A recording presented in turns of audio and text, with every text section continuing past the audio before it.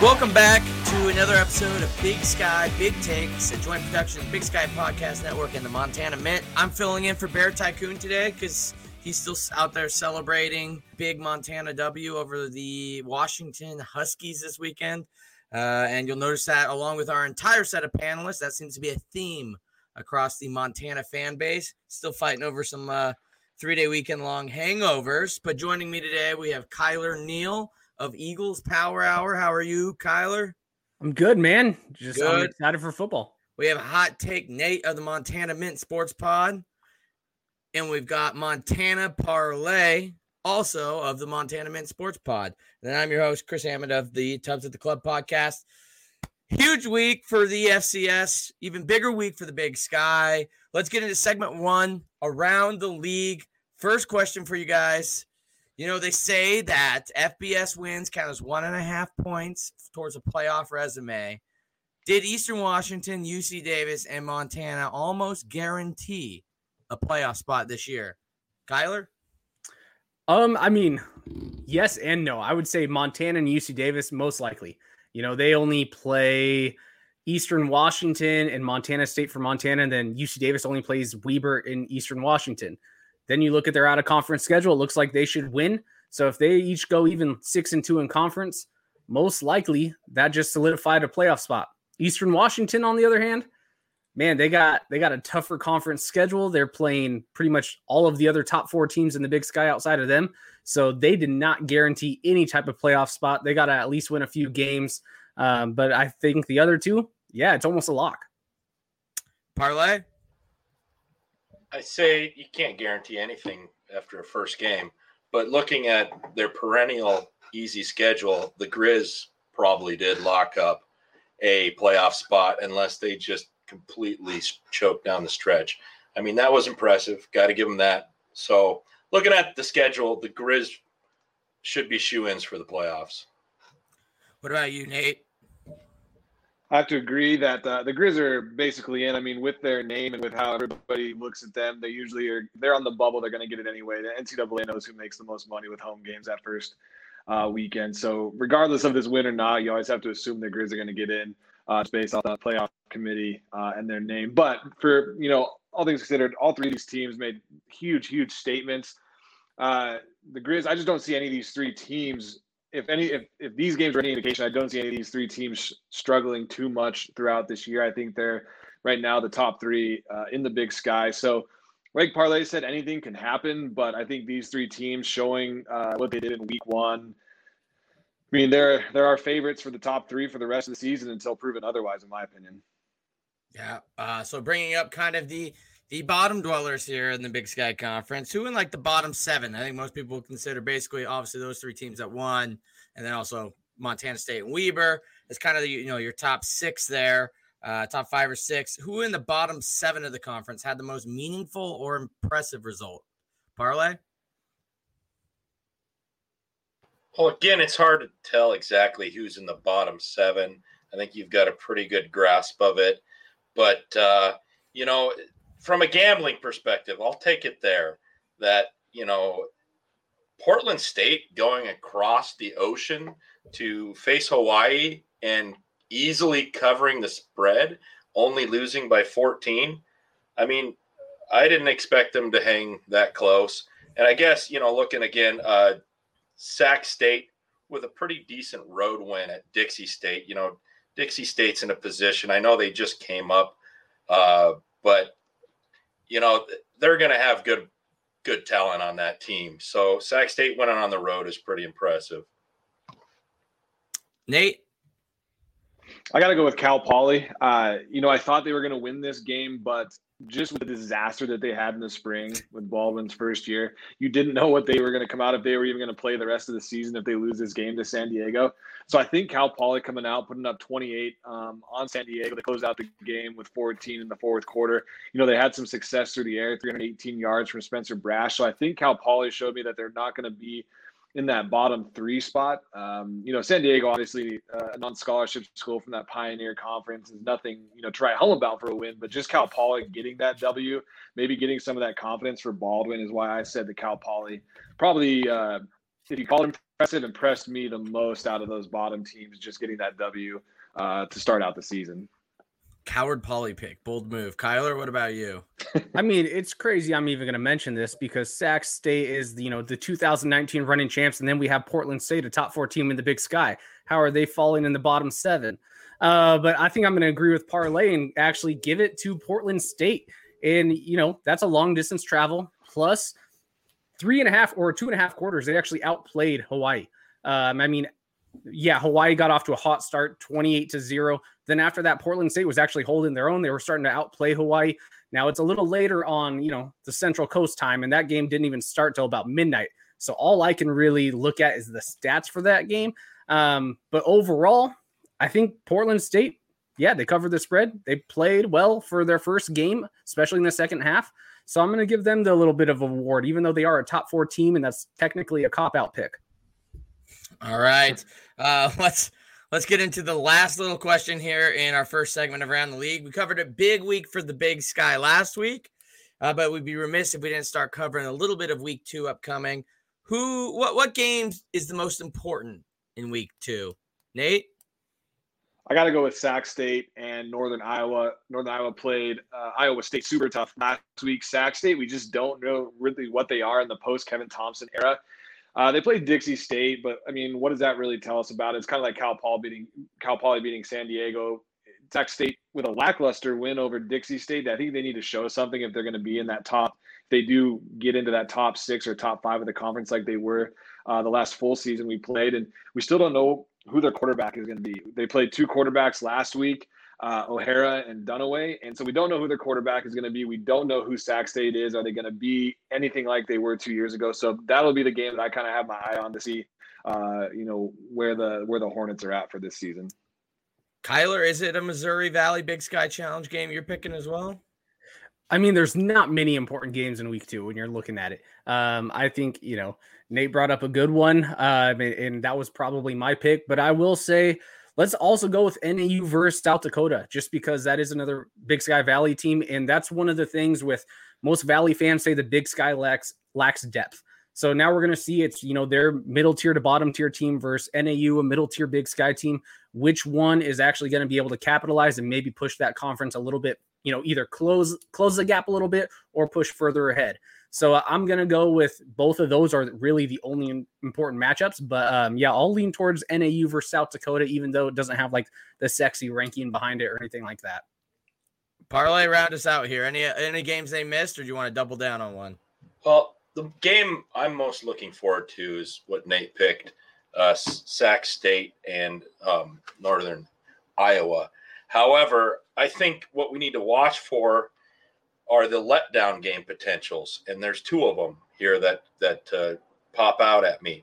The Grizz at home against Western Illinois, going from a high that high, even though this is their first game at home in 2 years or whatever, that's tough to come back and focus. So if the Grizz can really take it to Western Illinois, that'll show us a lot. And then Davis. Okay, Davis plays San Diego, who always makes the playoffs because they're part of the Patriot League. San Diego's coming off a loss to Cal Poly, who was atrocious in the spring. So Davis needs to take care of business. So I think those 2 potential letdown games can show us a lot about who's going to be in the top, 3 or 4 in the Big Sky. All right, let's get into our team drill down here. This was going to be a little weird because we're going to have Parlay representing Montana.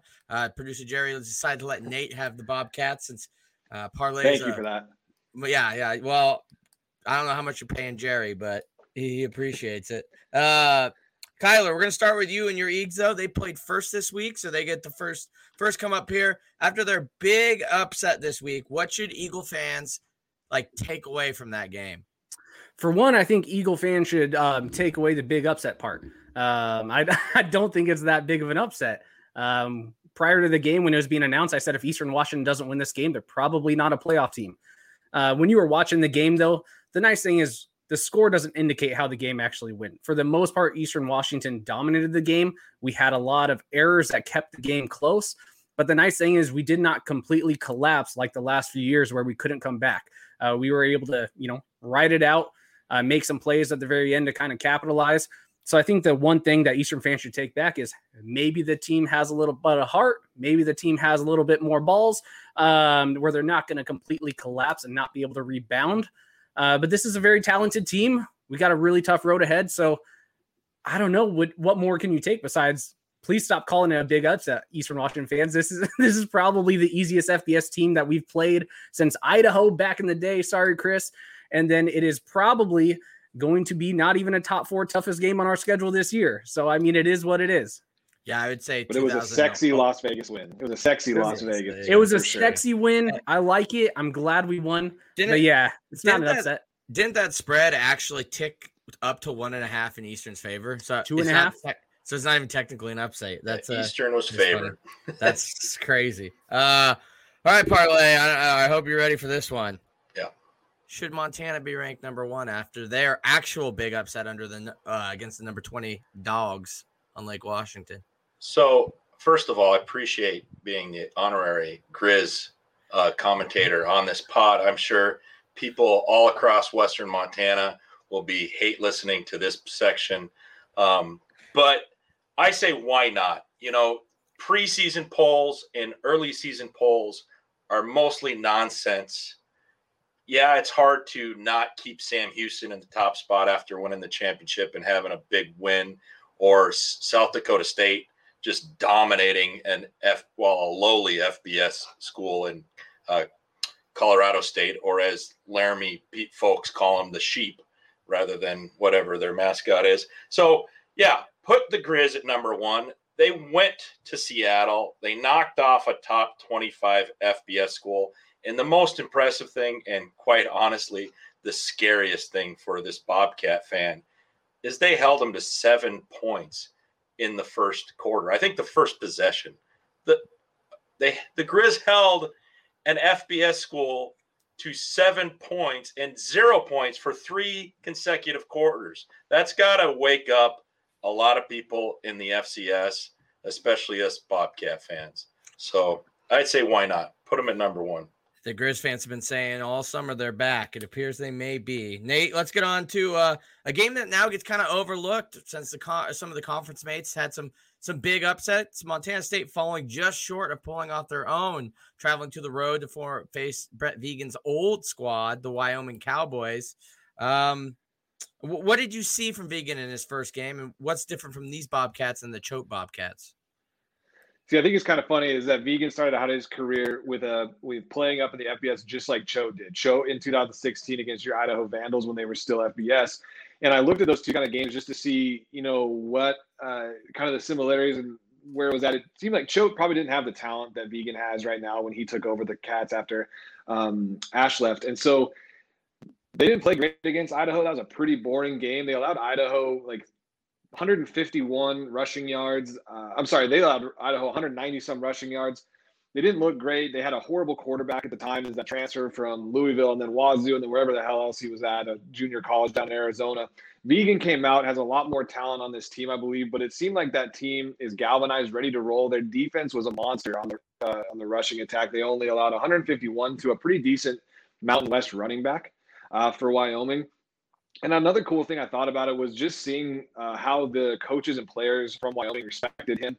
They loved him when they saw him. You saw a bunch of articles about him coming back. So you can tell he's a real players coach. He really builds relationships with that team. So it's kind of tough to see if he opened up the playbook against Wyoming, what it's going to be like when we get into that FCS competition. But when you compare Choate's first game against Idaho to Vigen's first game against Wyoming, I think, 1, this Vigen team has a lot more talent. 2, he got them ready to play where they should have probably beat Wyoming. It was a weird game that I believe they outplayed them for, they did outplay them for the first 3 quarters, and they had a chance there at the end. So it was an encouraging first game for Vigen. I think it was a better looking game than Choate had in 2016 when he started off. And, it's going to be fun. And I think we'll get to see the real Vigen team when we start playing some FCS competition coming up. And we may not even see it for the first 4 or 5 weeks after this until Montana State gets into some of the top tier competition in the FCS. But all in all, really encouraging start to the Vigen era at Montana State. Yep.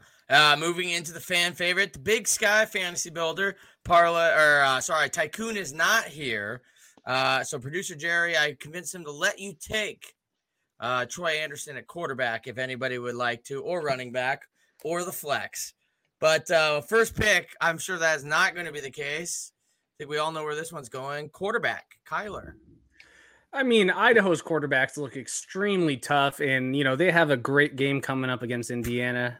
No, I'm going to take Eric Berrier playing the powerhouse of Central Washington. This should be a big game. My only concern is maybe he only plays 2 quarters, but I'm risking it. Eric Berrier, let's try it versus, Central Washington. All right, and second pick, Nate. Who are you taking at quarterback? I'm going with UC Davis's Rodriguez. He had a fantastic game last week. It looks like Dan Hawkins just reloaded at quarterback after Meyer left, so I'm going to go with Mr. Rodriguez from the UC Davis Aggies. All right, and parlay to round out the quarterbacks, I guess, from you guys, and then I'm going to also take quarterback. But wow, I cannot believe Nate left McKay on the board against Drake. Now I'm confused. I don't know. You know what? Since I'm the honorary Grizz guy, I'm going Cam Humphrey. All right, deal. I guess I'll just keep it with Brash. We'll go 2 weeks in a row with Brash, the Cal Poly quarterback. Moving on, running backs. Nate, you have the first pick in this one. This is a no-brainer. Isaiah Ifanse playing Drake. He looked fantastic against Wyoming. Ifanse is going to be the leading rusher in the Big Sky this week. So I'm taking my hometown boy. All right. Staying at home, parlay. How about you? Let's see. Alonzo Gilliam against San Diego. All right. And Kylor? Let's see. I'm going to take, you know what? Weber's playing a powerful team in Dixie. Give me Josh Davis. I think this is a rebound game. All right. Golly, you know what? I think Idaho's just going to try to get out of there by controlling tempo, so I'll take Roshan Johnson, Idaho. All right, moving on to wide receivers. Parlay, first pick for the pass catchers. I need to steal some points from Kylor, although it's always hard to know who's going to get those points. But I'll stick with tried and true Andrew Boston. All right. And next up, Kylor, who are you taking with wide receivers? I'm going to butcher his name, but I'm going to go NAU's wide receiver, Chuck Moons, whatever his name is. Mr. Chuck himself. Yeah, Chuck Munzie. Okay. Perfect. And Nate? I'm going to double up on my Rodriguez points by taking his number 1 wide receiver from last week. I'm going to take Jared Harrell. All right. I will go Sammy Akem. So now we're to the flex position here, and we're going to start it off with Kylor. Yeah, just give me Limu Jones. Might as well take another Eastern Washington guy. Try and double up. All right. And then next up, we will have Nate. Well, I got the first touchdown for the Montana State Bobcats this season. I think he's going to get another one this week, and I'm going to go with Lance McCutcheon, a real hometown boy from Bozeman, for the Cats. All right. Parlay, who are you taking? Since he's available and facing not a good team, I'm wondering if he's healthy. But I'll take Dennis Merritt, Eastern Washington. All right, Dennis Merritt, Eastern Washington. And I think I'm going to round this one out with, oh boy. I will take my boy, Brandon Porter, NAU. All right, so that is our fantasy builder segment. That's probably the world's quickest one ever. So way to go, us. Moving on to the showdown round. When there's 3 people and we just have the fastest fantasy builder of all time, all 3 panelists make it. Round of applause to you guys. All right, starting off with question number 1. With so many eyebrow-raising results, with what many would call an eyebrow-raising result, Northern Colorado hung in against the Colorado Buffs. They have Houston Baptist this week, the darling of the fall 2020 season. What is your score prediction for Houston Baptist versus UNC? Kylor? Oh, man. I haven't even looked. Is this at Houston Baptist? Should I go to this game? It is. Yep. Yep. It's at. It is. All right. It is. So I will go Houston Baptist 30, Northern Colorado 27. I'll take the win for the Houston Baptist. Parlay. Oh, I'm just doing some last minute research here, and this is going to be a very uneducated guess. Houston Baptist 38, Northern Colorado 31. Ooh, okay, so right now we got 2 losses. Nate, are the Bears going to surprise the Huskies of Houston? I'm going to take that upset. We got McCaffrey at quarterback. He looked pretty decent against the Buffs. I know zero about Houston Baptist. As you know, Bear Tycoon and I boycotted the 2020 spring season, so we know nothing of Houston Baptist. Also, there was a lot of I'm sorry, the fall. They were the fall season. I don't know Houston Baptist. Anyway, there was a lot of unders last week in football. Starting out a little rusty. I'm going to keep it low on this one. I'm going to go with the Bears 24, Houston Baptist 14. Okay, perfect. Like it. Last question. Let's see if somebody can rack up enough points to break this stalemate. What is this week's? Oh, sorry. No, there's 2 questions. I totally take it back. Do any of these Big Sky teams that won last week fall into a trap game this week? And if so, who? Parlay? Jerry just gave you -2 points, but I've been negative 10 points. This has been terrible hosting. So I apologize to Eastern Washington fans because part of this is my fault for drafting 2 of their players in the fantasy builder. But I think they could fall into a trap game after a shootout against UNLV. They're playing Central Washington. I seem to remember a game not too long ago where they were playing down at home and they barely pulled it out. It was just a sluggish, windy game. And I kind of think something like that will happen. Hopefully I'm reverse jinxing it into lots of points for my ball players on the fantasy squad. Wow, Montana Parlay picking Central Washington during Eastern Washington's farewell tour. Hot take, Nate. What do you think? I have to do it. I have to go with Montana. They can't get too close to the sun over there in Missoula. 2006, I was a student at Montana State when we knocked off FBS Colorado, coached by Dan Hawkins. Came back the next weekend. Didn't really even go into the game because we were playing Chadron State. And Danny Woodhead decided to run all over us, and we lost a week or 2 weeks right after beating the Colorado Buffs. So it can happen, and I'm rooting for this to happen, for Western Illinois to come in there and beat the Grizz, melt those wings, have them fall from the sky. And that is my trap game of the week. Do I think it's going to happen? Probably not, but I want it more than anything in the world right now. All right, Kylor, you got anybody falling into a trap game? I don't see anyone falling into a trap game, but if I had to put a bet down on which one has possibly the best odds, I'm going to say UC Davis versus San Diego. That is kind of a little in-state rivalry. Of course, they're in 2 different conferences, but the last time they played each other was in 2019, and UC Davis was coming off their historic winning season. They had probably one of the toughest schedules in really the FCS in 2019, and they still struggled versus San Diego. They came out with a 3-point win. I don't see Montana struggling. I don't see Eastern Washington struggling this week. I really don't even see UC Davis struggling this week. But if I had to put my money on one game out of there for a trap, I think it's got to be UC Davis, just from the history of having that in-state team that's not a Division II team. All right. Parlay. Oh, no, sorry. Question 3, negative 11 points for the host. What is this week's worst matchup? Nate. This one's easy. We got spoiled with a bunch of FBS, FCS matchups last week. We get spoiled. I mean, we get some decent FCS matchups this week. Eastern Washington dropping down a level to play Central Washington. It's just one of those boring games. I hate when Montana State schedules these games. I don't get up for it. I don't really care. Obviously care how it goes, but I don't think much of it, except in 2006 when Chadron State beat Montana State, I guess. But either way, that's obviously the worst matchup. I won't be watching that one. Eastern Washington was awesome to watch last week, and this week it's just one of those games I'll have to skip over. And it's not because of the Eagles, it's because they're playing a D2 school. Eagles on bye, according to Nate this week.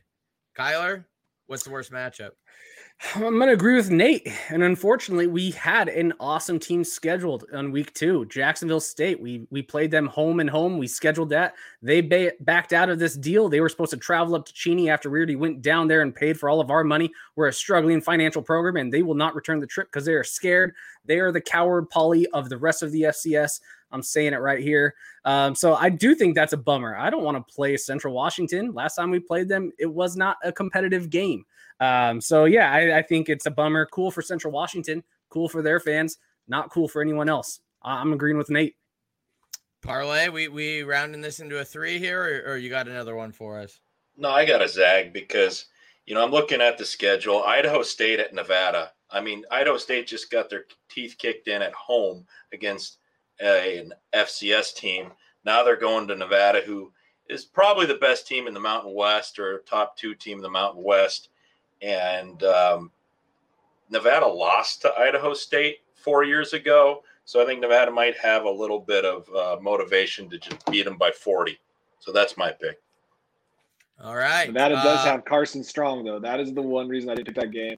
Nevada has a kind of under the radar NFL quarterback prospect there that makes that game worth watching to see what he can do. Be a day one guy. I kid you guys not. I actually keep score, unlike producer Jerry. I have you guys all tied at 11.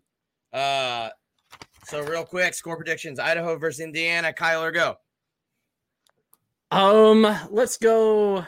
Let's do exactly what they did to Simon Fraser. Let's go 68-0. Like the strategy. Parlay.